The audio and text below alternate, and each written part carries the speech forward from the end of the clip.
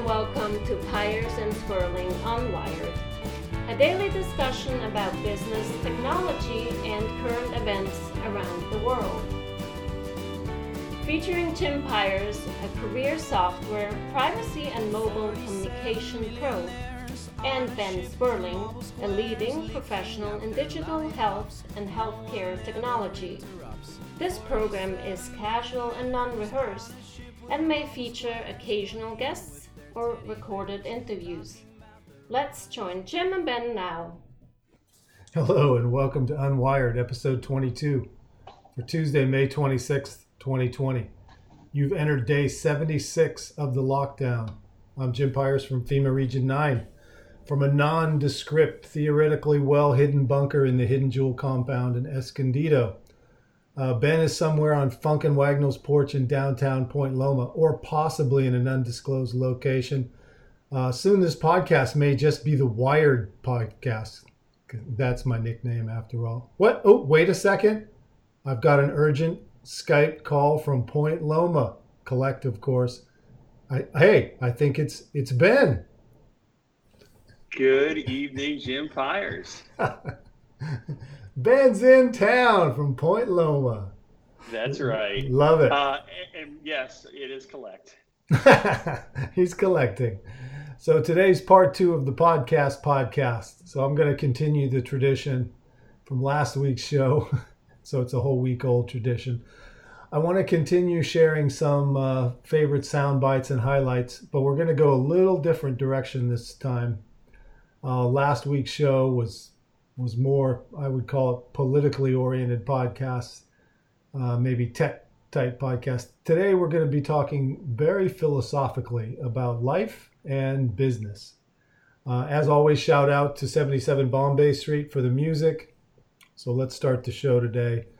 Ben, I'm going to highlight a few podcasts, and these individuals have been very influential in my business career and my personal life, and so I wanted to share these with you and with the audience. Last week we mentioned the No Agenda Show. We mentioned Joe Rogan and Dave Rubin and Amazing Polly and Jordan Peterson. So those were some of the folks that we highlighted. And by the way, I did want to mention this is why Ben and I are in this game too. Congrats to Joe Rogan, who just put his Joe Rogan Experience podcast on Spotify exclusively for 100 million bones. I've got a clip, Ben, if you want to listen to it just quick. So let's listen to Joe announce he's going to Spotify. Hello, everybody. I have an announcement. The podcast is moving to Spotify. I signed a multi-year licensing agreement with Spotify that will start on September 1st. Starting on September 1st, the entire JRE library will be available on Spotify as well as all the other platforms. Then somewhere around the end of the year, it will become exclusive to Spotify, including the video version of the podcast. It will be the exact same show. I am not going to be an employee of Spotify. We're going to be working with the same crew, doing the exact same show. The only difference will be it will now be available on the largest audio platform in the world. Nothing else will change. It will be free. It will be free to you. You just have to go to Spotify to get it. We're very excited to begin this new chapter of the JRE, and I hope you're there when we cross over. Thanks. Wow. So, yeah, wow is right. Congrats to Joe. That's a pretty big payday you just got. I would say so for a podcast. So he's only a podcaster, a lowly podcaster. Doesn't get much lower than that. And he's a very rich podcaster. And what's interesting is the impact. So think of YouTube, because YouTube's getting the knife in the back. And I think there's a reason for that. And I think the reason is Joe saw what happened to several people getting deplatformed off YouTube and having their business essentially shut down. One of them was Alex Jones from InfoWars. But there's been a couple of others who've basically just been taken down. And I really think that Joe was worried about that. And I think that's why he's made this move. And I think this is one nail in the coffin of YouTube. I think YouTube's going to end up being, if they keep this up with their censorship and deplatforming people, I think they're going to end up with basically cat videos. And I don't think they're going to get a whole lot of ad revenue from cat videos, to be honest. Well, I could be wrong there, but cat, because I like cat videos. But anyhow, what do you think of that, Ben? 100 million bones for a podcast. No, I think it's great for Joe. I think it's great for people that are creating content, right? Yep. And providing value. So, this is kind of reminiscent to me when Howard Stern signed that. I think it was 50 million when Stern did it at SiriusXM, right? Great point. Yeah, very similar. Yeah, so it's kind of one of those moving to a platform, consolidating, all the library of history of content. Joe's got plenty of it, right? Now, I'm not sure if I, dialed in the same way you are about the censorship that's happening at YouTube. I mean, I think it is happening. I think it's happening in all the platforms. And I think there's going to be big players that are, big content developers that are going to not play ball, but, YouTube's going to be around. YouTube, there's so many aspects that Google has gotten into that surfaces content through YouTube. So example, like Google Classrooms, which they've made pretty big hay in, especially during quarantine. And, bringing, video content and displaying it through YouTube. So, I think there are going to be some folks like Joe that leave, but I think that Google is, the lights are still going to be on at YouTube. I think you're watching slow motion suicide. I think Twitter, YouTube, Facebook, the further they go down the rat hole of censoring the content, because you said it well, Ben, the content creators are who makes those platforms. YouTube doesn't make any content. Facebook doesn't make any content. Twitter doesn't make any content. The content comes from the users. If Donald Trump leaves Twitter, it's over. It's good night. And I really feel that, someone like Rogan starting this, I would call it exodus. They're going to deplatform the platforms. That's what's happening. And I think I think it's going to be slow motion suicide for these guys like the New York Times. Well, think about, I think Taylor Swift, that she didn't want her content being played on Spotify, right? And I think she did a deal with Apple Music to start off with, right? Yep. And I think Jay-Z was part of that, where they're like, no, we're not going to do Spotify. They're not paying, maybe they didn't believe that they're paying the artists enough. I don't know. But I think, Taylor Swift's music is now available on Spotify. It's available now. Because my tween-age daughter, has downloaded a few songs onto our Spotify account. So I can imagine. So, but I guess what I'm saying is like,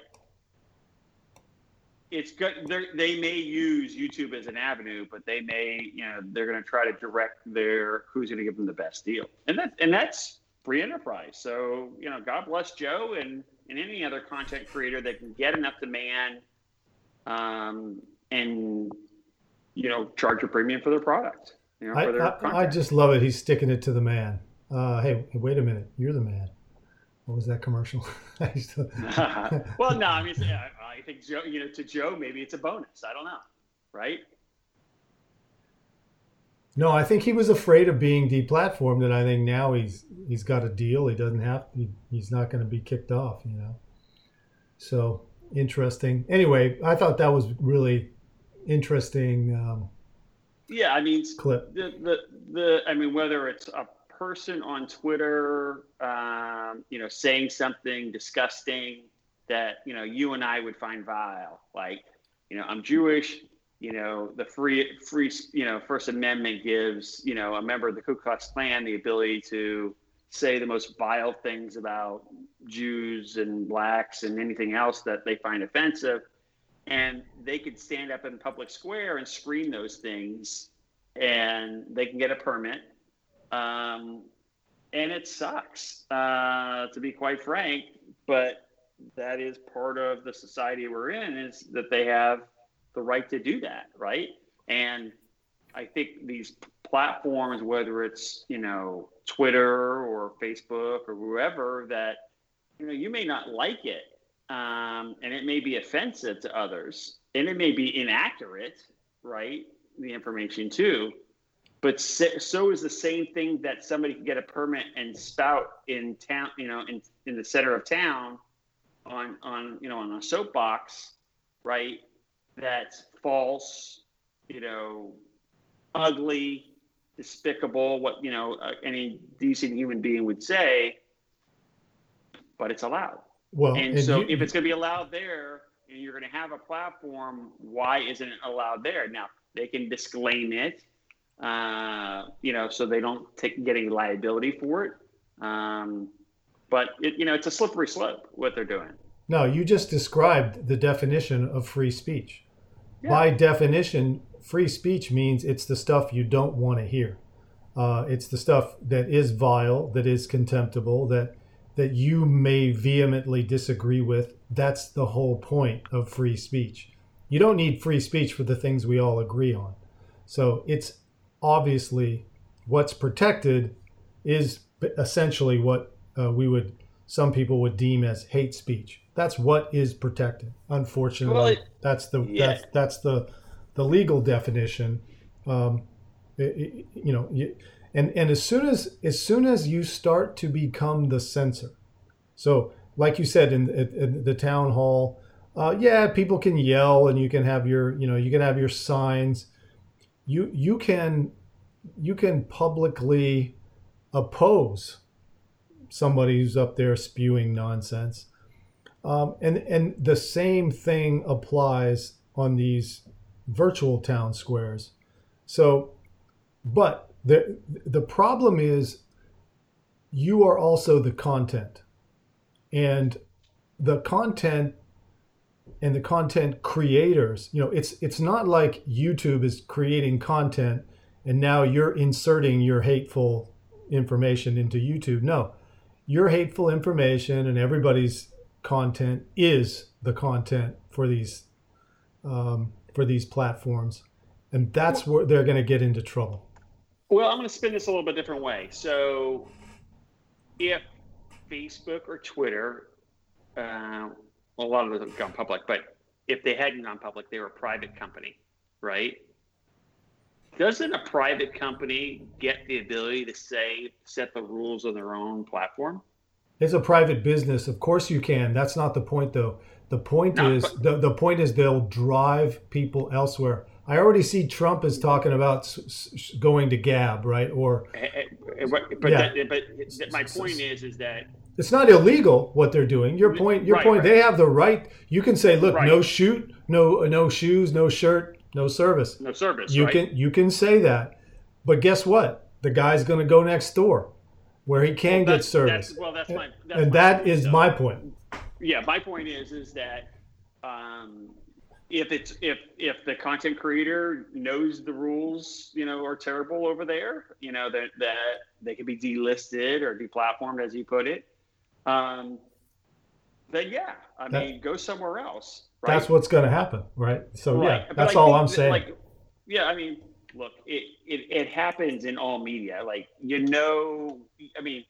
Whether you're a Republican or Democrat, which news outlets cover Republican or Democratic slants of media. You do, right? And so if you want to hear the things you want to hear, you tune into that channel or you read that newspaper, right? And that's factual world for you, right? And then the folks that are kind of independent and in between, they're kind of the ones that are really hosed because they're trying to figure out, what pieces to believe from both sides. But look, Facebook, Twitter, they can censor. Do I agree with them censoring? No, because I'd like it to be as fair as what I have to put up with in town square. Oh, they have the right to censor, and it will be the death of them. That's all my only point. Yeah, they can censor all they want. Good luck. I guarantee they're going to kill themselves with that approach. And it's actually they're going to end up getting sued as well, because there is it's maybe it's not because they're a private business. Maybe it's not exactly like the public square, but they are positioning themselves. I'll give you a good example where they can get sued. So Twitter today basically did kind of a fact check on Trump. So Trump's complaining about the sending out voting ballots in the mail. He believes this is problematic.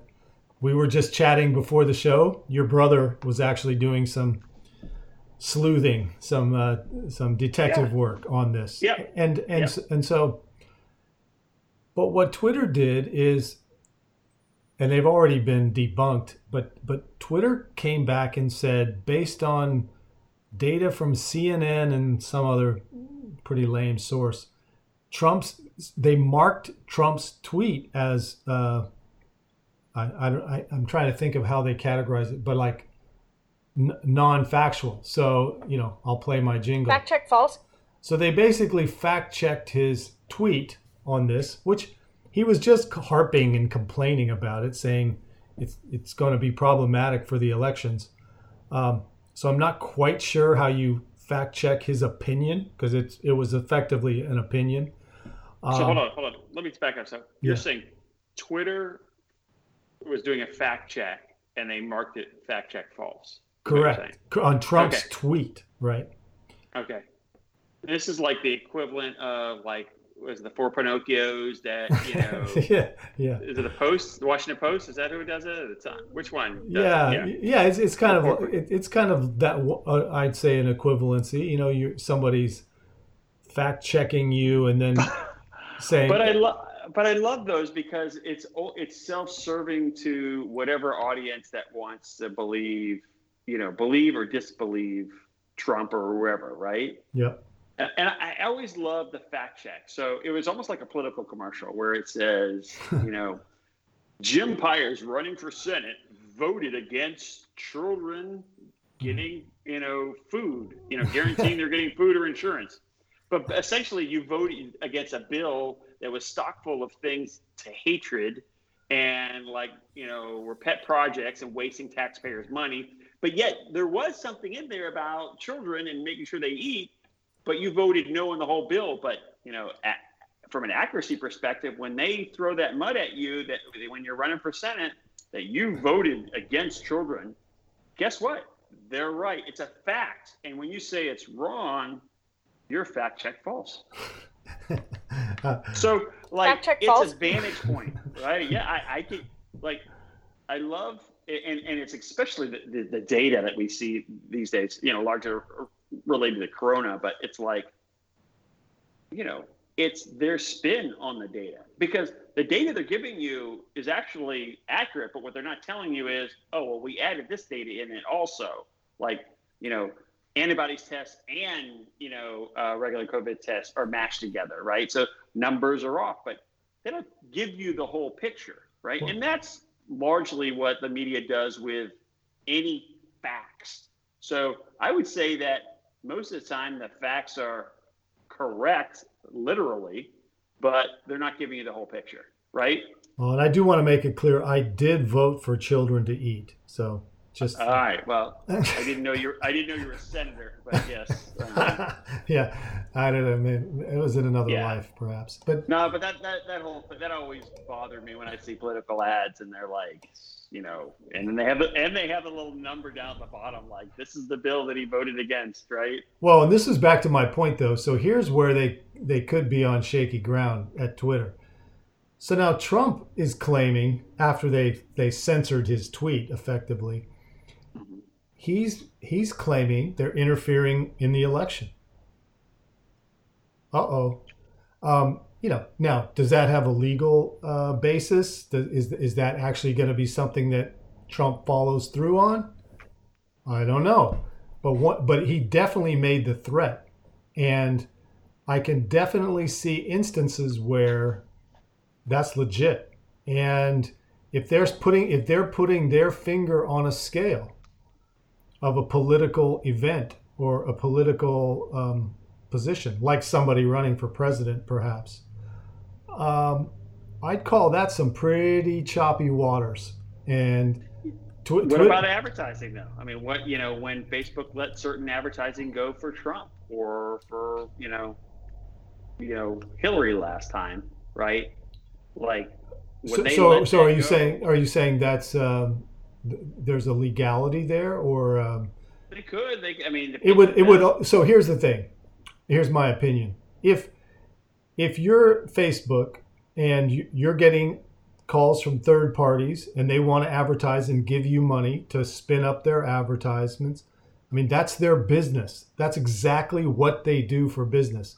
So right. unless they're telling Trump, no, he can't advertise on the platform. If anyone calls up and they're willing to pay the prices to get their stuff on Facebook, I don't have a problem with that. I only have a problem if they're tilting the scale. So let's say they say, you know what, every 10 calls we get for Trump, we're only going to take one of those ads, but we're going to take all of the ads for Hillary. Mm-hmm. Okay. Now that might even be illegal, right? Because they're, but their business is taking ad money from people that want to run ads on the Facebook platform. That's what they do. That's their whole business. Do they have a responsibility to say the source of it? Yes, I think so. And so a responsibility to say, if someone asks where the source of that ad was. But how far? They usually do in political ads, though, don't they? Right, typically. But how far do they have to dig? Like, so let's say they wanted to go as far as it's Russian, meddling, right? So why? So it's a global platform, though. Why can't Russia buy ads on Facebook? But if they have I'm not saying they can't or can, or China, but there should be real transparency, right? So instead of having America the Proud, foundation and it's Russia behind it, right? that it's that's every NGO that ever existed has that kind of name. Exactly. Yeah. I guess that's my point. I think what Americans want is I don't think they care that such and such is spending money, but they just want to know that there's transparency. I agree, and that any money that Russia spent through any shell companies or any for whomever, whatever political candidate, people just want to know. 100% right? Agree, and you're bringing up another interesting point, which is native ads, right? So when you run an ad, if it's clear that it's an ad, number one, and number two, if it's clear who's behind the ad, then I really don't have a problem with it, right? So to your point, if China's running an ad on Facebook and I know it's coming from China, I mean, I don't really care. But the advertising, these native ads that are slipped into content and movies and games and things, you don't know it's an ad. So that's number one. And then obviously, if you don't even know it's an ad, you don't know where it's coming from. Yeah, but that's movies and TV shows have been doing product placement. Forget the political piece of it for now. No, but they could do that with politics too, right? In theory, the subtle, how subtle they are, or not subtle in many occasions, with the banter of a script in which they may chastise a certain political party versus the other, right? But you can choose, if such and such is a certain actor is in there and they have a leaning towards a specific political party, you could choose not to go see that, right? You could choose not to spend your money or your time on that, right? Yeah, because if you if you see a Robert De Niro movie, he's pro-Trump and he's going to be all the way behind whatever Trump does. So if you if you don't like that, I mean, maybe you don't want to see that movie. You know, when De Niro listens to this podcast, he's coming after you, right? Because he's a big Trumpster. Never been a Trump fan. And let me give you Jim's home address. Where the jewel is. Oh, that old man can come here anytime, man. He'll get his ass whooped. I can promise you that. He'll pull some One Flew Over the Cuckoo's Nest on you. You know I'm crazier. Yeah. So but yeah, I mean, for me, I know there's certain actors that are very politically active, and to me, I find it a turnoff. Not that they don't have the right; they have the right to use their fame and platform for whatever they want to. But for me, as an individual, I don't like it. I don't like it if it's agreeing with views I agree with or not. I'm just like, I'm listening to you because I want you to act, right? And entertain me, right? Don't entertain me with your political. I can go somewhere else for that. I see that on every news channel. But that's just me. No, I hear you. You're right. Well, that goes with baseball players, professional athletes. I mean, I was watching The Last Dance with Jordan, and they were giving him flack for not helping an African American politician that was running in his state, right? Yep. And I get why people were upset with him. I really do. But I also like they just stayed out of it. Like, nope, not touching it. And I wish more actors and celebrities and athletes would stay out of it. Yeah, because it does sometimes change, especially if they come at it from the wrong way. That it affects the way you think about them or their product or their sport or whatever. So, well, think about it. An actor and an actress, they kind of get a stereotype by roles they take, right? And so, like, if they're always the bad person, like every time you see them, you're like, there's no way that person's going to be good in this movie. Like they're not going to be the good person, right? Yeah, always evil. The bad guy. Yeah. Right. So they have a stereotype. It's like when you see somebody with Star Wars and you've watched, Luke Skywalker, Mark Hamill go, do, a bunch of Star Wars movies. And then all of a sudden he does, like, The Lights Went Out in Georgia was one of his movies. And you're like, where did that come from? Right? Where's the lightsaber in Yoda? Where's the lightsaber in this movie? Right? It's the same thing. Like, as people have these political views, like, it's tough to see the content and the craft that they're doing anymore because of this new association, which adds noise to what they're trying to do. Definitely. Well, let's get to the A block because that was just the intro to the show, man. Well, it's been a while since we got back together, so yeah, that was our best intro so far. It's all pent up. So let's go to A block. I've just got a couple of clips there for you. You didn't send any of your clips today, so but I picked one for you that I thought was kind of funny. But the first one, the first one's to amaze you, and the second one is just to make you smile. But listen to the first one. This is Amazing Polly. I introduced her on the last show, and this is so. I'm intentionally staying away from COVID for this topic, for this show, but because I'm sick of it. But this one I had to play because it's unbelievably amazing and interesting. So 2 countries in Africa, Tanzania, Madagascar. The leaders effectively come out and they pulled a fast one on the WHO, the World Health Organization. So listen to Amazon Polly. Amazing Polly, sorry, Amazon Polly. It is in Africa. And let's give her a quick listen. All right. It's okay, so a little bit long, but pretty shocking stuff, wouldn't you say?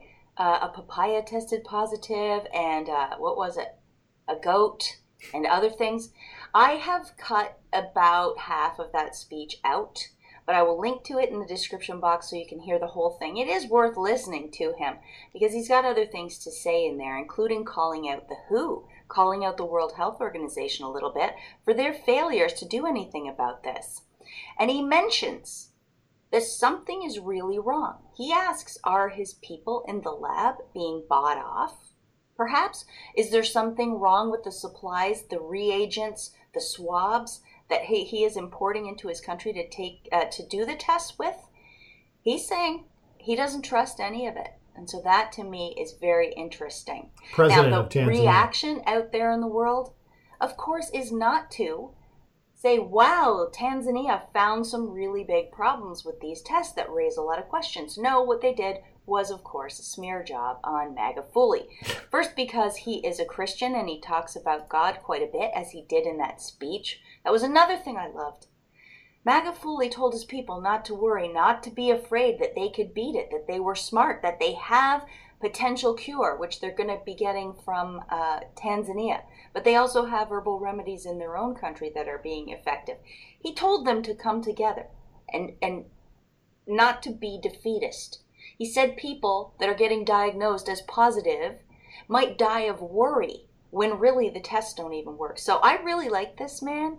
I think he's very strong. I think he's very sensible.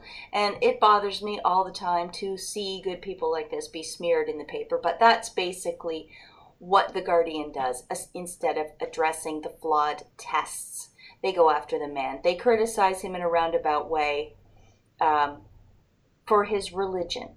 We all know that Christians in the West, the left half of the political spectrum is just triggered as soon as you mention anything to do with Christianity. So they go after his religion. They compare him to Trump, not just once, 3 times in one article. And they say that he's just modeling his response off of other populist leaders. Well, that has nothing to do with anything. Were the tests flawed or not? Guardian. The Guardian journalists, as usual, don't care at all. I think I'll leave that part there. Who cares? So you've got the idea. So basically, I'll summarize, because the Tanzanian the interview, you hear him making his speech, and it's all in Tanzanian, so you wouldn't understand. Possibly a form of French.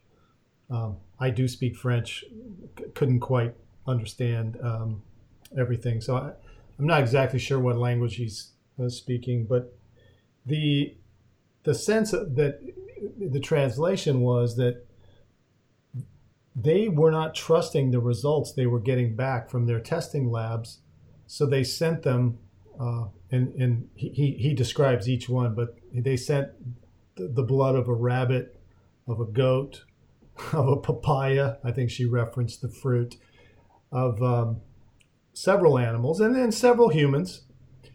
But all the results came back COVID positive. And so this really caused an uproar in his country. And then Madagascar, who she's referencing there at the end, they supposedly came up with a very potent tea. You're familiar with Madagascar, Ben, from your kids movies. Absolutely. So it's a beautiful place with wild jungles and so supposedly there's a tea that they've come up with that has very positive effects on patients with the flu and or COVID, and of course they were chastised by the WHO for even bringing this up, right? Kind of that they're frauds, and as she was saying, they were, and both of these were these were the prime minister and the president, basically, of their respective countries, so who were getting thrown under the bus by the World Health Organization. So anyway, Jim, I don't have the background on these guys and the content of that speech, but I will say that it seems like anytime you disagree with something and you kind of smear it or whatever, and I don't know about their tea. Maybe it is the magic tea. I mean, people didn't believe in Eastern medicine too.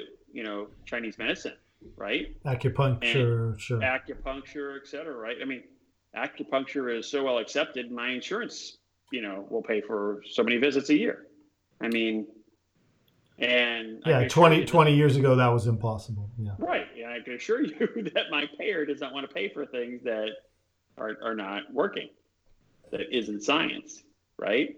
Yeah. So the link to those interviews, they will be in the show notes, so you can watch the whole thing. It's fairly lengthy, but she does a good job of breaking it down and basically letting those guys talk, so you can hear it from their mouths, and then coming up with your own conclusions. But I just thought it was interesting that no matter what they sent in, it was positive. and the guy was not happy about that. Well, and basically he said in his language, so either you're paying off the people in the lab, or these tests are just flawed, and there's only one result we're getting back. So, probably it's always the Occam's razor, simplest answer, but that's where that came from. So moving on to the one that'll make you smile. So I don't watch the news very often, but every now and then I'll watch Tucker Carlson because he's so sarcastic. And so here's a good example of Tucker's sarcasm, which I enjoyed. Thank you. We're joined tonight by Senator John Kennedy of Louisiana, a state that's been hit pretty hard. Seems to be doing a little better. Senator, thanks so much for joining us tonight. Now, I don't know if you plan to go to Long Island this summer, but you should know that doubles tennis is banned. It's illegal, but singles is allowed. In New York, swimmers will be yanked out of the water. In Los Angeles, wet sand is fine, dry sand is dangerous. I know you're not an epidemiologist, but assess the science there if you would. Okay. So, slightly different messages from the East Coast to the West Coast. Of course, Tucker's being very sarcastic there. So, Ben, assess the science. I can't. I'm not touching that one. Assess the science, Ben. In Point Loma, are you allowed to walk on the wet sand or the dry sand? I get the bonus plan. I get to walk on both. No way. But I am not allowed to sit down on it, by the way. No sitting. Okay, no sitting on the sand, so no moving. Yeah. And does that apply to both sands, the wet sand and the dry sand? I wonder. I haven't tried to sit on the wet sand. You might want to test that one out. It seems like there's some discretion allowed on the wet sand. And are you a tennis player? So did you catch that? You're allowed to play singles, but not doubles.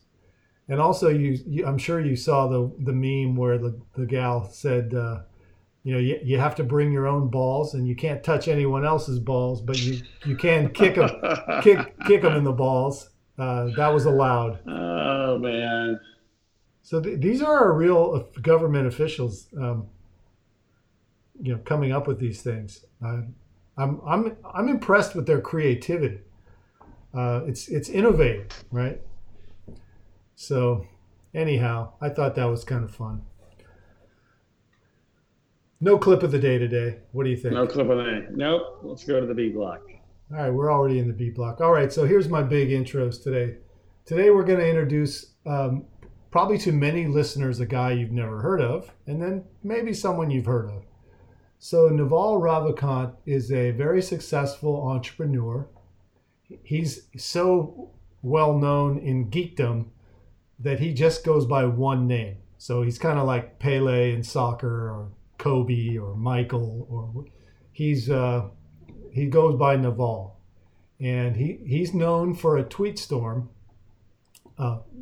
infamously, on how to get rich. And it's really just clickbait, because it's way more than that. It's more about a philosophy of how to be successful. But the tweet storm was called How to Get Rich, and that's actually the name of his podcast. And he does a really interesting thing with the podcast. His podcasts are incredibly short, like 2 or 3 minutes. Some are 5 minutes or something, but real short. But then he glues them all together. So you can go to YouTube and you can listen to the Naval podcast, and the link will be in the show notes. And it's a link of all those 2 or 3 minute wisdom. Uh-oh, what's that? The hidden jewel is about to self-destruct. That sounded like yeah, man. Did I set the grenade ready to go off, or what happened here? That's right. Something happened. I'm still alive. All right. FBI's at my door. I don't know. So anyway, he's got a podcast. His background is he's co-founder of AngelList. That's one of his largest inventions. You were familiar with some of his other work, e-opinions, and yep. So that was also Naval. And he's, in addition to being co-founder of AngelList, he's a prolific investor. So he's invested in early stage investor in Uber, Foursquare, Twitter, Yammer, Clearview, a bunch of stuff. He's born in India and attended public school in New York, and then ultimately he graduated from Dartmouth. So kind of from the school of hard knocks, and just through his sheer brilliance was able to kind of rise above. And to me, he's one of the premier thinkers, philosophers of our time. He's pretty young, actually, and he appears on Rogan and Jason, who I'm going to mention, and he's written a few books. I think one's called Venture Hacks. You can read that book. It's pretty interesting. But we're gonna play some clips from Naval today. So we're dropping some wisdom. That's the point. And then Jason Calacanis is the second guy. And Jason is probably one of the most influential people in terms of my business education. He's been around a long time, and Jason's an amazing guy. He's also kind of school of hard knocks from the East Coast. He's probably most famous for a deal that he did when he was an EIA at Sequoia Capital. And through this program, he invested like $25K, one of the first investors in Uber, with $25,000. The deal's now worth like $100 million. So that's a pretty good ROI. He's also a big investor in Calm, but in the early days, he was famous for Weblogs Inc., and that was ultimately acquired by who's the guys? You've Got Mail guys. Now AOL. Yes. God, they're so ancient I can't even think of the name. So Steve Case. Yeah, Steve Case. So AOL is acquired Weblogs Inc., and Jason did a little time there, and then he moved on. But that's kind of how he got started. And he was a journalist and a writer, and he was pretty well known in blogs and things. And then he started This Week in Startups. And I saw him on a few programs that I used to watch back in the day. This is 15 years ago. And I started to really like what he had to say. And he's had just the most amazing guests, like Naval. So I actually have some clips of Naval and Jason from Twist, This Week in Startups, from 2012. That's how, so this goes back a while. But I've got some more recent things. And I'm going to cloak this whole discussion in authenticity, because it's interesting. Both Jason and Naval, and I'm going to play a clip from Mike Rowe just because he brings up this authenticity subject. That's what they think people want from their media. I mean, if you're watching the news, if you're listening to a podcast, what those two say is the key, is being authentic. And I'm going to play a few clips on that topic from these guys today, and I think you'll really enjoy it. So let's start with Naval on authenticity, and then we'll go on from there. So sometimes you just get trapped in the wrong game because you're competing. And the best way to escape competition, to get away from the specter of competition, which is not just stressful and nerve-wracking, but will often drive you to just the wrong answer, the way to escape competition is to just be authentic to yourself. If you are fundamentally building and marketing something that is just an extension of who you are, no one can compete with you on that. who's going to compete with Joe Rogan or Scott Adams? It's impossible. Is somebody else going to come along and write a better Dilbert? No. Is someone going to compete with Bill Watterson and create a better Calvin and Hobbes? No. They're being authentic. This is easiest to see in art. Artists are, by definition, all naturally authentic. But even entrepreneurs are authentic. Who's going to be Elon Musk? Who's going to be Jack Dorsey? These people are authentic, and the businesses and products they create are authentic to their desires and their means. If somebody else came along and started launching rockets, I don't think it would faze Elon one bit. He's still going to get to Mars because that's his mission. Insane as it seems, that's the one he set for himself, and he's going to accomplish it. So authenticity naturally gets you away from competition. What's your take, Ben? It's interesting when you're authentic. Obviously, you're passionate about it and you're mission driven. You're locked in, right? But that doesn't mean you're not going to have competition. You are going to have competition, and sometimes you will beat them handily because of your commitment and single focus. But I'm not sure if I 100% agree with that you have no competition, because I think you still do, right? Yeah, the Dilbert example, no, you're not going to have, somebody's not going to write a better Dilbert, right? But they could write a better comic strip, right? That garners so much more attention. I mean, if you just think about it, think about Facebook and what was the MySpace. MySpace, exactly. I mean, better execution. But MySpace was there first, right? So MySpace was being authentic, right? But Facebook came along and improved upon the idea, right? And was very user focused, right? So there's better mousetraps to be built, right? Yeah. So I think the subtlety was, he wasn't saying there's no competition. I think he was saying you can separate yourself from the competition. And I think he did address your concern, which, remember at the end, he talks about Elon and he says, yeah, somebody else might come along and build space rockets, because he brings that up. He goes, I don't think that's going to affect Elon one way or the other, because he's authentic. All he's saying is his authenticity to his mission will keep him on his track, no matter whether there's 10 competitors or no competitor. It's not even a competitive thing, because he's not doing it to compete. He's doing it because that's what he is.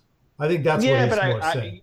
I get it, but let's take the Mars example. If somebody gets to Mars before him, right? Is he still going to be locked in for Mars, right? Yeah, he may have to shift to Jupiter or. Well, no, but his Saturn. goal. But that's the whole thing. He wasn't originally thinking about it as a competition, but if somebody beats him to his goal per se, right, and it's a singular goal. So Ben, goal. I know exactly where you're going with this. Jeff Bezos is going to beat him.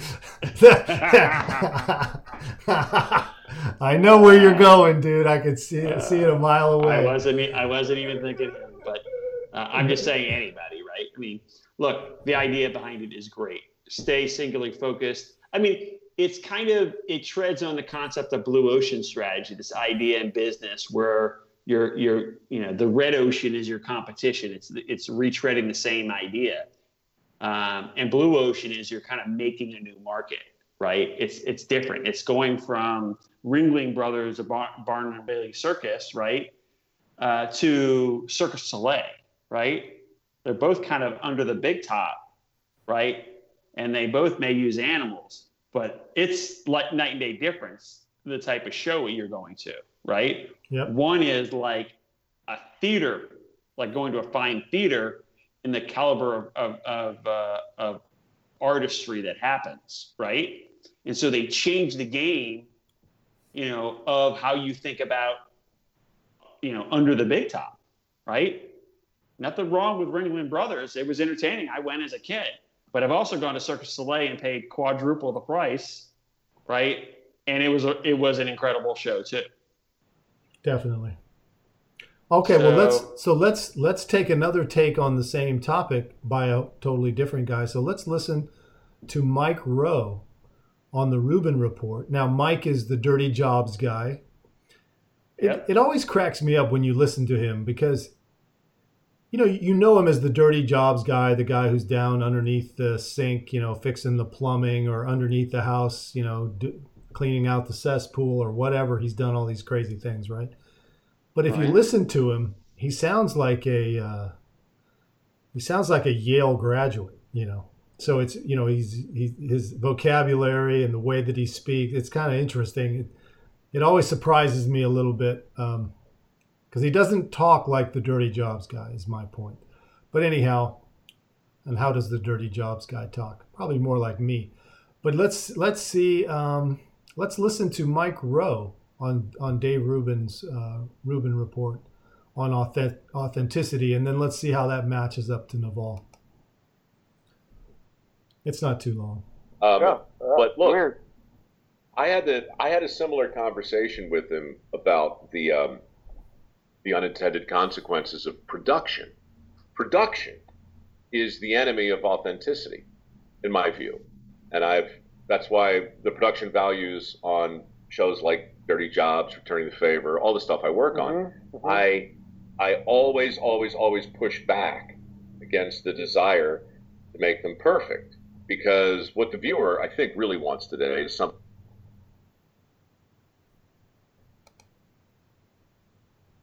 Shoot, did we lose that? But look, Weird. I had a similar conversation with him Sorry, about we had a glitch. the Sorry about unintended that. consequences of production. Production we'll, is the enemy we'll of listen to it authenticity, again. in my view, and that's why the production values on shows like Dirty Jobs, Returning the Favor, all the stuff I work on, I always push back against the desire to make them perfect, because what the viewer, I think, really wants today is something authentic. Now, there was a time before we were in the age of authenticity. I guess it was the age of authority, and that's when all the newscasters talked like this, and that's when everybody, well, they didn't get that memo. Nobody cares anymore. People have stopped caring about that stuff for years. They don't care that the anchor's wearing makeup. They don't care that it's shot in HD. They don't care that there's a teleprompter that, by the way, the anchor's trying very hard to pretend they're not reading from. I mean, could there be a greater artifice? Like, we want you to trust us because we have information you need, but what prompter? No, I'm not reading from a prompter. This is all coming at the whole... There's also no one talking in my ear as I'm telling you the stuff that I'm just thinking of at the moment, even though I'm talking like a robot. Well, no, I look, being authentic, right? Yeah. I mean, it's, Mike does a good job driving at home. I mean, I think it's kind of interesting because we do crave authenticity. When reality shows first started, we were under the perception that we were seeing something authentic, right? Behind the scenes. This is the kind of unedited, right? And as and maybe at the beginning when they first came out, they were a little bit more raw, right? And now we know it is a production, and how they, edit it, whatever, they get you to see a certain way. But I think we do crave celebrities are. I mean, I am going through the last dance with it was mainly about the Bulls run in the 90s and Michael Jordan. And hearing these interviews, I'm getting a big behind the scenes. It's, authentic from, largely from Michael Jordan's view. It's really fascinating because I lived through that and didn't realize all the things that go on.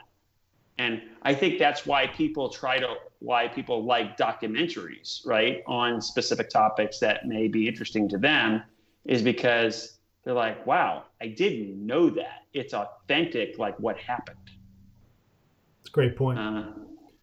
Great point. And it is, I've been watching, I was in Sedona for a week or so, and my buddy that I was there visiting, we actually interviewed him on the show number 7, Dave Feitel.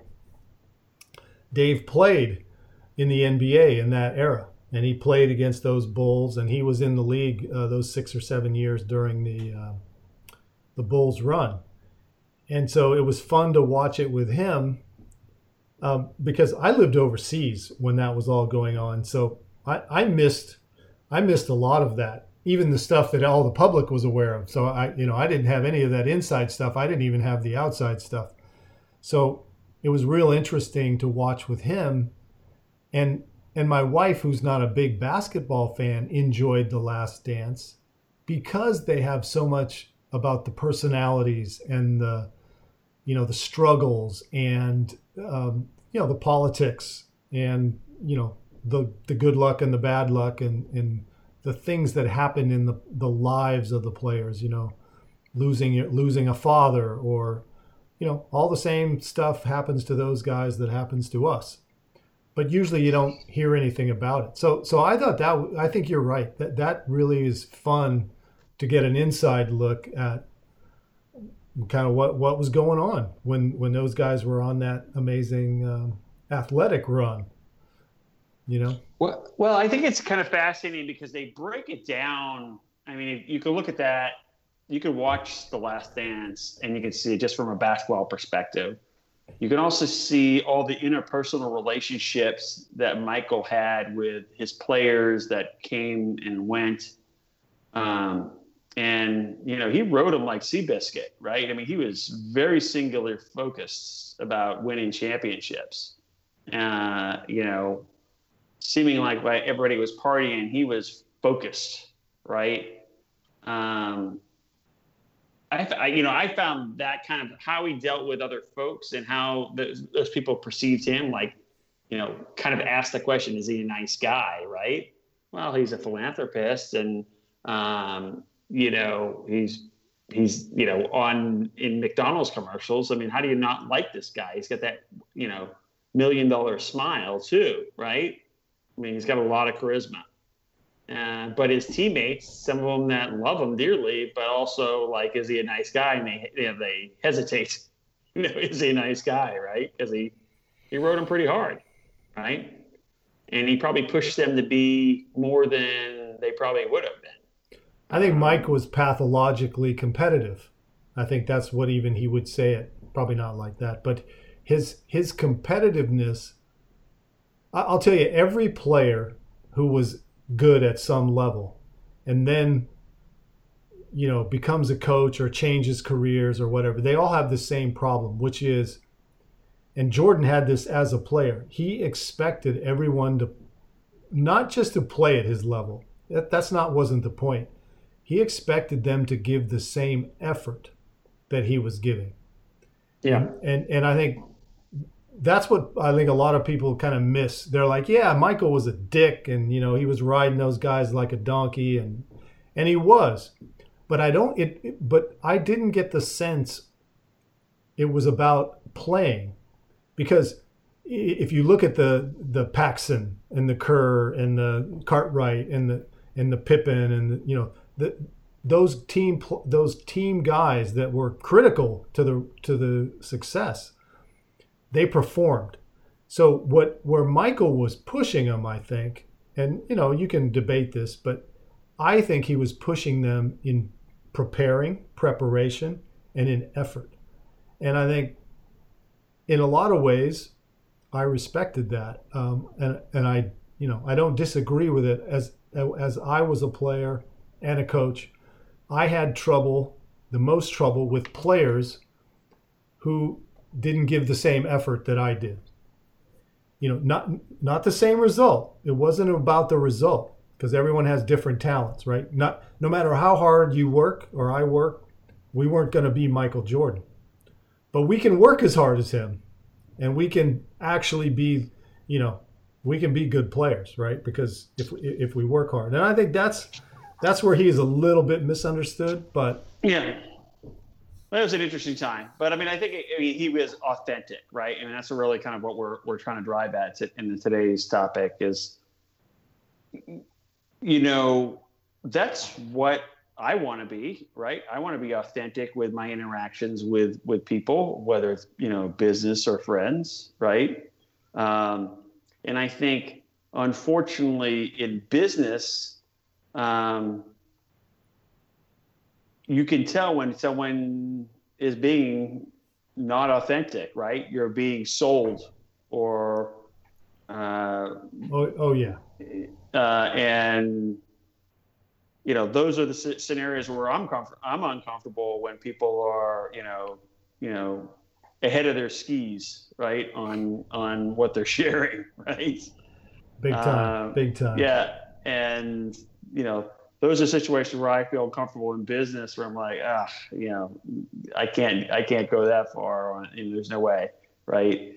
Because I want to be authentic. It's my name is on everything I represent, I sell, or I market, and if I'm shading the truth, that's only going to come back and bite me, and down the road. No, I like that, and I like the way they talked about authenticity, but in several different aspects. And I think it was a little bit like the Jordan thing. They're talking about authenticity in your effort and in your in your drive. Well, don't lie to yourself about what you. I mean, it's like. And I think people get caught up on that. They give you the answer that you think you may want to hear, right? Like, be authentic to yourself. Be true to yourself. Understand yourself. It's not always as easy as it sounds like, but no. By understanding your own motivations and what you are good at, right? There are things that we're innately good at, and I kind of use the analogy of it's almost like breathing. Right? It comes that natural to you, right? And knowing that skill and applying that, right? And if you can be authentic to that, you can find a lot of happiness. Agreed. And the interesting thing about it is, happiness and understanding yourself doesn't mean you're going to be the richest person, right? You're not going to be Gordon Gekko, water skiing behind your yacht. But there's a different type of happiness in fulfilling what you're meant to do. I like that. So there's a really good Naval. I was just looking for it right now. There's a really good Naval quote on happiness, and I'm gonna publish on the show notes today a bunch of his really interesting quotes.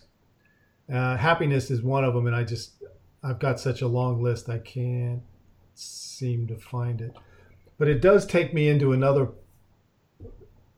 thing that he talks about, which is, so what you were just saying, Ben, is that, and this is kind of where he starts to go into the happiness. He says, humans are multivariate. So these are Naval quotes.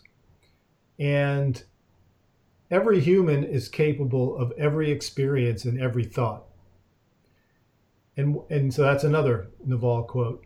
And then I'm paraphrasing in this one. He's saying, he liked the Greeks and the Romans model, because this is the arc of life. This is the happiness part of it. Okay. When you're young, you learn and you go to school. Then you go to war. Then you start a business. Then you join the Senate. Then you become a philosopher. That's the arc of life. And so every human is actually capable of that entire arc. So he says, you have one life to live. This is a quote. Do everything you want to do. And another quote, try your hand at everything. Specialization is for insects. Well, that's interesting. I mean, I agree with many of that. But I do believe in. I mean, you should try your hand in many things. And honestly, part of trying your hand in many different things is really to find out what you're really good at. And ultimately, Jim, though, that is to find your specialization. It's to find what I call is like just breathing, what you're good at, and that's really a specialization. So because that specialization, there are certain things, Jim, that you are better than anybody else. And if you recognize that and that's something you're interested in, you'll be authentic and you'll be wildly successful. I like that. But I would say that is a specialization. So that's where I kind of depart from with Naval on his comment. Well, and that, so that brings up a kind of another angle. So do you consider yourself a capitalist or a socialist? Because before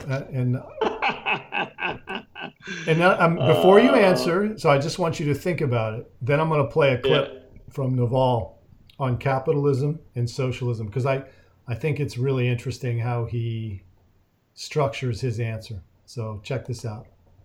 It's about a minute. I think really socialism comes from the heart, right? We all want to be socialist. Capitalism comes from the head, because there are always cheaters in any system. Yes. And there's incentives in any system. So when you're young, if you're not a socialist, you have no heart. When you're older, if you're not a capitalist, you have no head, right? You haven't thought it through. So I understand where it comes from.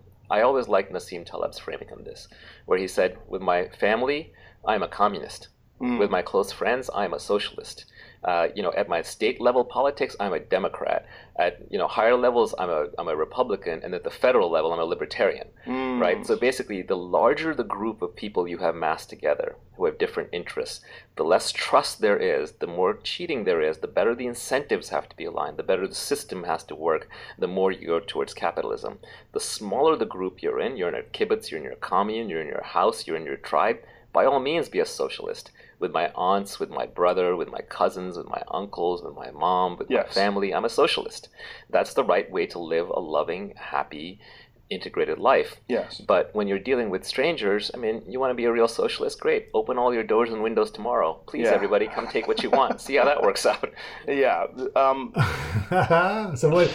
I thought that was really interesting. So what do you think? I think that's probably the best quote you played in any of our podcasts. That was really good. Very insightful. All right, hold on. All right, you think you're gonna top that last one? Clip of the day. You got it. Clip of the day. There it is. That's clip of the series. That's a really good one. It's an interesting way of thinking about it, and a very practical way of thinking about it, because. We want to, by human nature, be as loving and giving and sharing as possible. But ultimately, there's got to be money to pay for it, right? Yep. And somehow that money's got to be derived.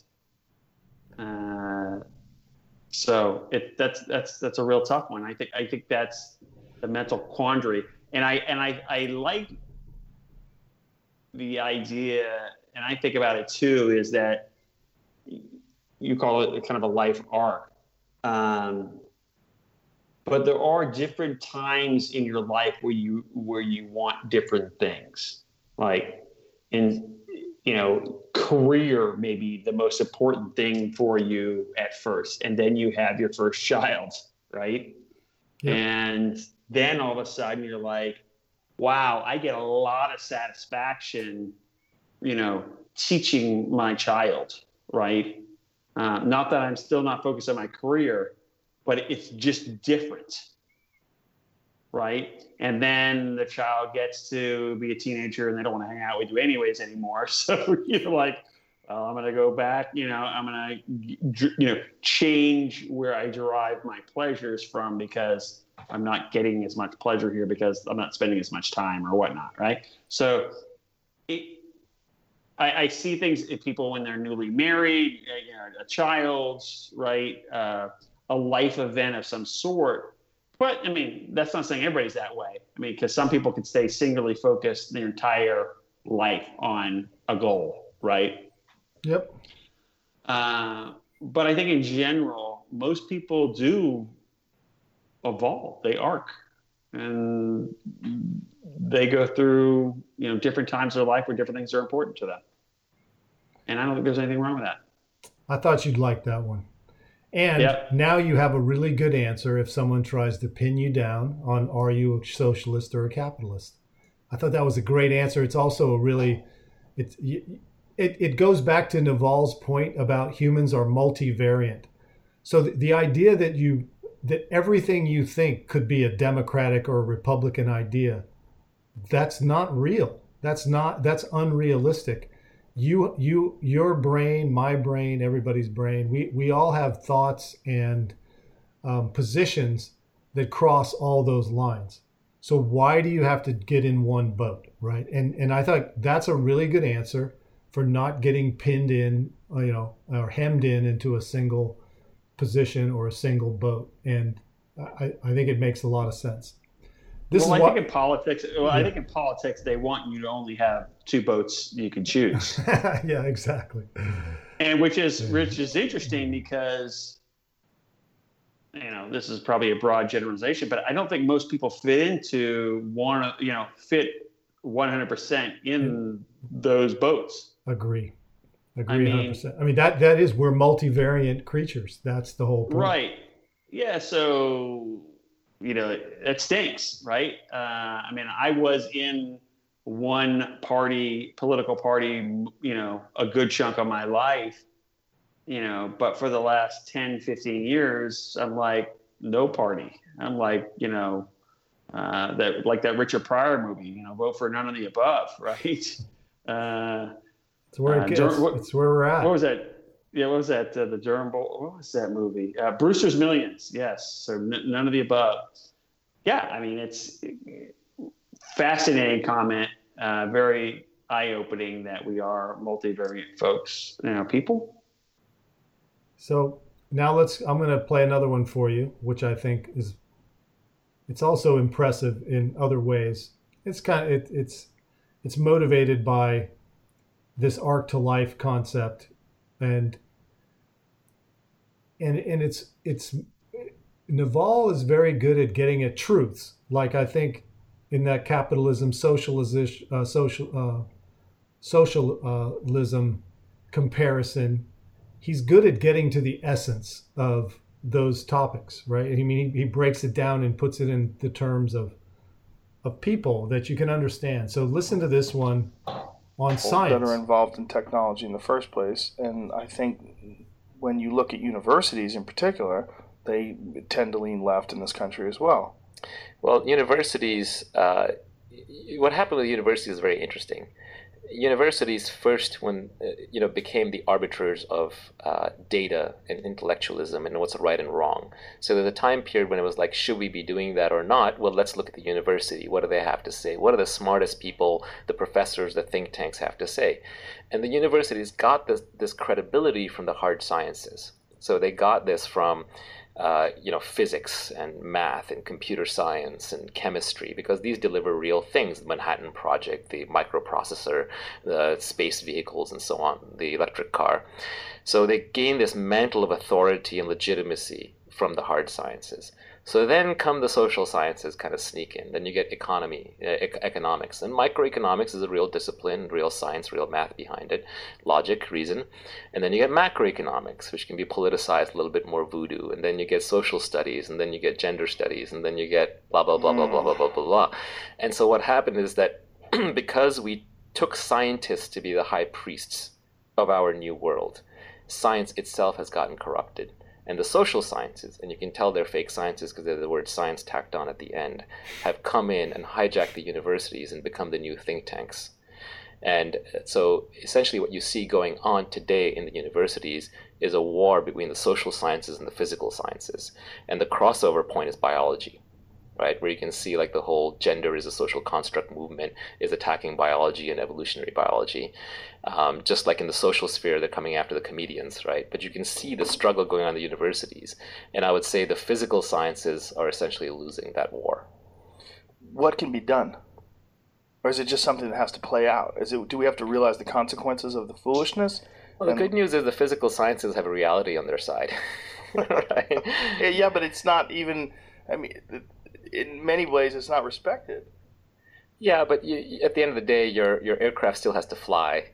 your microprocessor still has to compute. So there's only so far they can take it. But I do see, for example, in biology, a lot of biologists are facing this difficult thing where they have to say things that they know are not true to keep their job. Like what? Well, you had Brett Weinstein on here, right? Yeah. So that's a clear example. Yeah. So there's just the crossover line of what is acceptable and what's not is entering into biology, and biology will probably suffer the most. Synthetic biology, for example, will a lot of this will end up in China because it won't be. You won't be able to map facts and reality and actions together. You won't be able to get grants. You won't be able to get the adulation of your peers. I don't know enough here, so now I'm in shaky territory. But it's just my sense that crossover battleground right now is in evolutionary biology. Economics lost. Well, interesting. Yeah, interesting stuff. That's pretty crazy, isn't it? Yeah. Yeah, so no, I like he just said you won't be able to map facts with science. You just won't be allowed to. And I would agree. I tend to agree that that's what happens in these universities now. It's gotten the social sciences have taken the place of the physical sciences, and this is a big mistake that may be very hard to undo unless people just stop going to school, which if the cost of school keeps going up and the quality of the education keeps headed in that direction, as Naval's predicting or suggesting, maybe people start to self-educate. Well, I mean, I believe that there's going to be a trend of micro degrees, right? And I think people are going to have to do more micro degrees, specialized degrees, almost like, VOTEC in some ways, a different level of VOTEC where it's very specific you're learning. So like in Europe, they have, what are those called?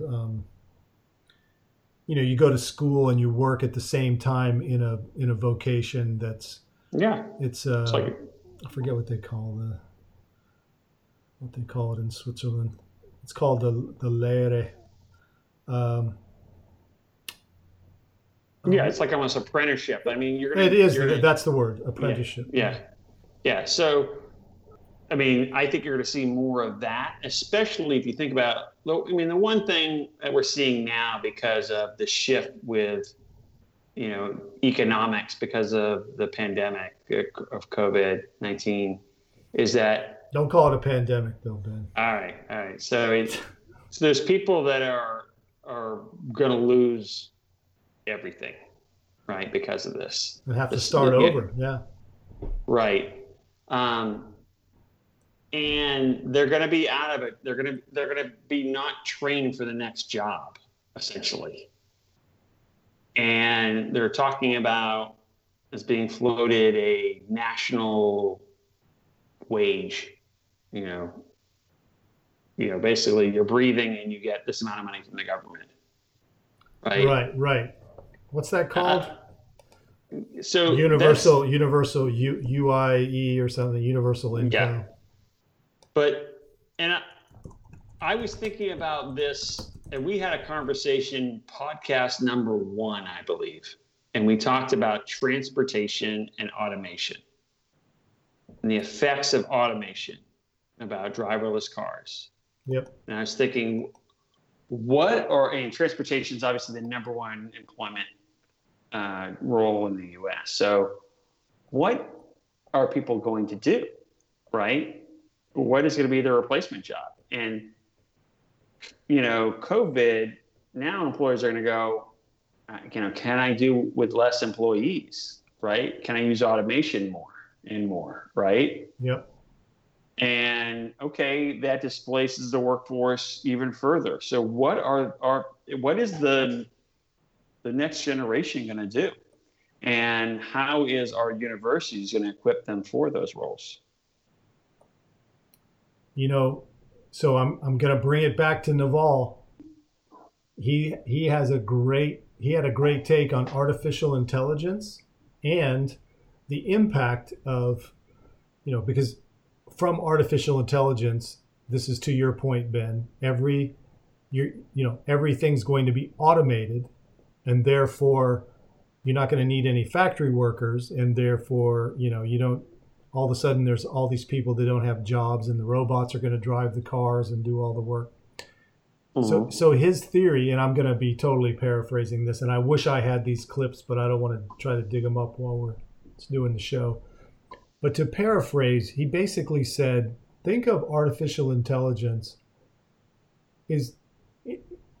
he said, we're 50 years away from even being able to simulate a single cell accurately. So what AI is really going to do is it's just going to do all the dumb jobs that nobody wants to do anyway. And the thing that AI will never be able to do, not in our lifetimes, is creativity. And what's going to happen is the mundane jobs are going to be taken care of by the robots and will allow almost all the work to be creative work, which is what humans really want to do. This is Naval's theory. And the creativity, the innovation, those are all the things that, think of an entrepreneur. When you started you've started a couple of businesses. When you started the business, the entrepreneur is idealistic. Like I was a software engineer, when I started my software engineering company, I wanted to build stuff. I wanted to write code. But that's not what you find out when you're running a business is you don't have time to do that, right? Because you have to worry about selling, you have to worry about accounting Sure. and your taxes and managing the people that are working for you. And pretty soon you're not writing any code.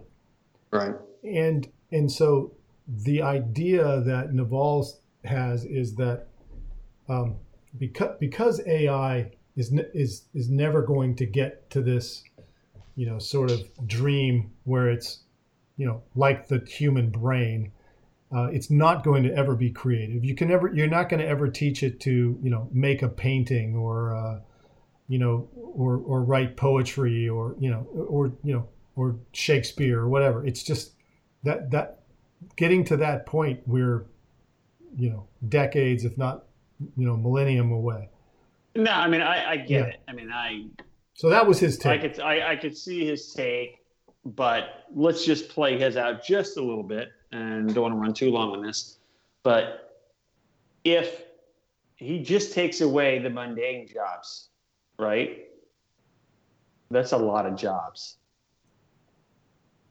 and that workforce needs to be retrained, retooled. Oh yeah. Right. Yeah. So that was another thing when they talked about, so this idea of universal income came up, since it's basically I'm going to give you Naval's take on it. His take was universal income would bankrupt the country.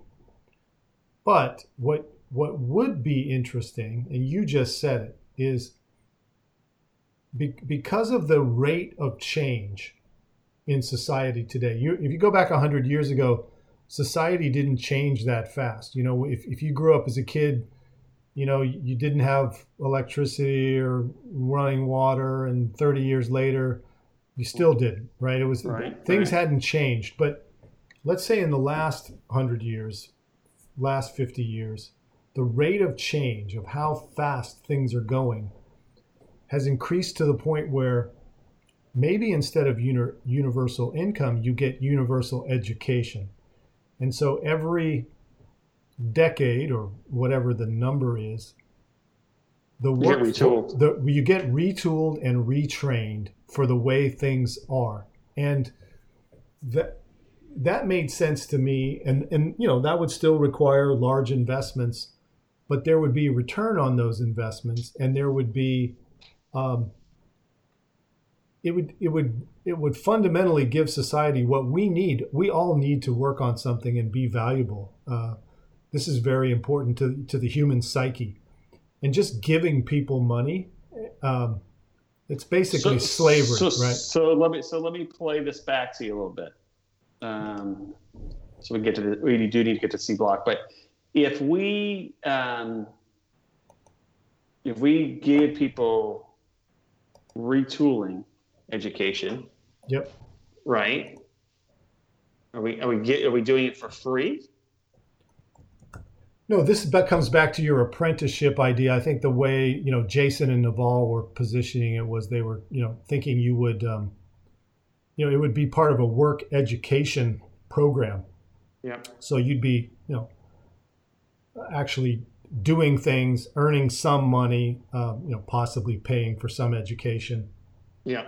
And I think apprenticeship and kind of new things, I think would be very. I do believe that we are going to get into micro degrees. Yeah. Right. You're not gonna fool with the whole biology side when all you're going to be doing is something on the science side or something, right? Or English. You're going to be an author or a writer or an editor. Why are you going to take biology 101, right, in college? I mean, why take the filler classes, right? It rounds you out, certainly, but that's also keeping you in school longer, right? And the higher education, larger debt. So. Yeah, so there's a good clip. I just found it. Naval on UBI, it's called. He says it's a non-solution to a non-problem. I thought it was pretty interesting. Anyway, I'll put that link in the show notes too. Excellent. Well, let's see. Let me see what I got to close out, because we're a little bit over time today. Absolutely. But it was so much fun, I lost track. So that's a good sign. Let me see here. Let me copy this clip from the wall. This is UBI. Yeah, good stuff from Naval. I'll have to read a little bit more about him. Certainly. So Ben, you'll like good perspective. You'll like this one. This is about judgment. I particularly like this one. We spoke about specific knowledge. We talked about accountability. We talked about then we'll wrap it leverage. Up. The last skill that Naval talks about in his tweet storm is judgment, where he says that leverage is a force multiplier for your judgment. We are now living in an age of nearly infinite leverage, and all the great fortunes are created through leverage. So your first job is to go and obtain leverage, and you can obtain leverage through permission by taking risks and getting people to work for you, or by raising capital, or you can get leverage permissionlessly by learning how to code or becoming a good communicator in podcasting, broadcasting, creating videos, writing, etc. So that's how you get leverage. But once you have leverage, what do you do with it? Well, the first part of your career is spent hustling to get leverage. Once you have the leverage, then you want to slow down a bit because your judgment really matters. It's like you've gone from steering your sailboat around to now you're steering an ocean liner or a tanker. You have a lot more at risk, but you have a lot more to gain as well. You're carrying a much higher payload. So in an age of infinite leverage, judgment becomes the most important skill. Warren Buffett is so wealthy now because of his judgment. Even if you were to take away all of Warren's money, tomorrow investors would come out of the woodwork and hand him $100 billion because they know his judgment is so good, and they would give him a big chunk of that $100 billion to invest. So ultimately, everything else that you do is actually setting you up to apply your judgment. One of the big things that people rail on is CEO pay. And for sure, there's crony capitalism that goes on where these CEOs control their boards and the boards give them too much money. But there's certain CEOs who definitely earn their keep because their judgment is better. If you're steering a big ship, if you're steering Google or Apple, and your judgment is 10 or 20% better than the next person's, society will literally pay you hundreds of millions of dollars more because you're steering a $100 billion ship. If you're on course 10 or 20% of the time more often than the other person, the compounding results on that hundreds of billions of dollars you're managing will be so large that your CEO pay will be dwarfed in comparison. So demonstrated judgment, credibility around the judgment is so critical. Warren Buffett wins here because he has massive credibility. He's been highly accountable. He's been right over and over in the public domain. He's built a reputation for very high integrity, so you can trust him. So a person like that, people will throw infinite leverage behind him because of his judgment. Nobody asks him how hard he works. Nobody asks him when he wakes up or when he goes to sleep. They're like, Warren, just do your thing. So especially Jim, demonstrated this judgment with high accountability, clear track record is critical. Yeah. Yep. Yeah. It's experience. It's life experience applied with sound judgment. So Warren Buffett had good judgment early on, and he built credibility, but that was experience, right? And people saw that experience. We accumulate experience, good and bad. Our failures are just as important as our successes. So that's part of our next judgment call, right? I did have a VC one time say, I need you to, I don't invest in entrepreneurs until they've failed once. Yeah. Yeah, because what have you done? I mean, or if you just did one and you hit a home run, I mean, yeah, you don't know. Exactly. You don't know what it's like to eat it. Well, I thought you would like that one. There's some story about Warren Buffett too, where his first job, he wanted to work, in one of these finance companies, and he offered to work for free, and the guy turned him down. And it's a funny story. I was trying to find it. But anyway, last clip, and then we'll wrap it up. This one's funny. This is about who you can't criticize, Ben. So just remember this. This is very short. There's a famous old saying that if you want to see who rules over you, see who you're not allowed to criticize. Oh, no, that was it. That's how short it was. Excellent. Oh, shoot. Because it was funny. It was just a one-liner. Who you cannot criticize. That was Naval. All right, man. I think we should wrap up. You've probably got to get to bed. You haven't stayed up this late in probably a couple of years. You're in trouble. Absolutely.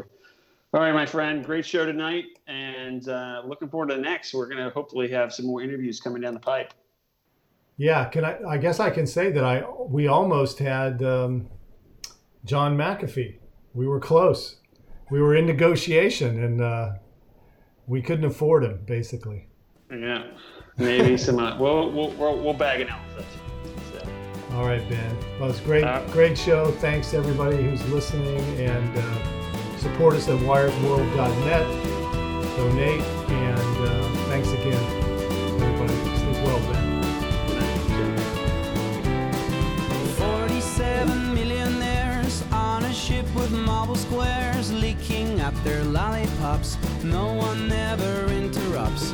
47 millionaires on a ship with marble squares playing with their teddy bears, talking about the rising fares.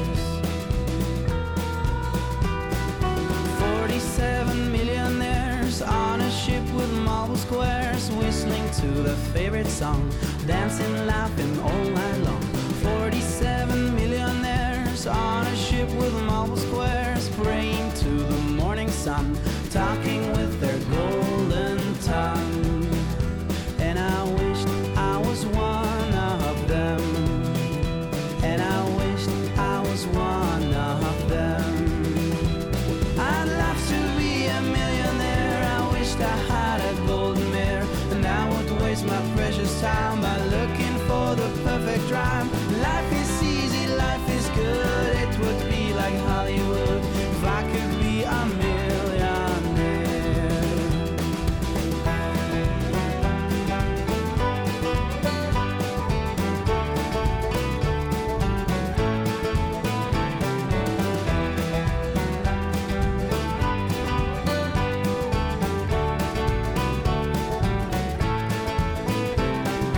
47 millionaires on a ship with marble squares. There was a wave that killed them all, and now the lollipops are gone. 47 millionaires on a ship with marble squares, traveling to the nowhere land where nasty pleasures never end. And I wished I was one of them, and I wished I was one of them.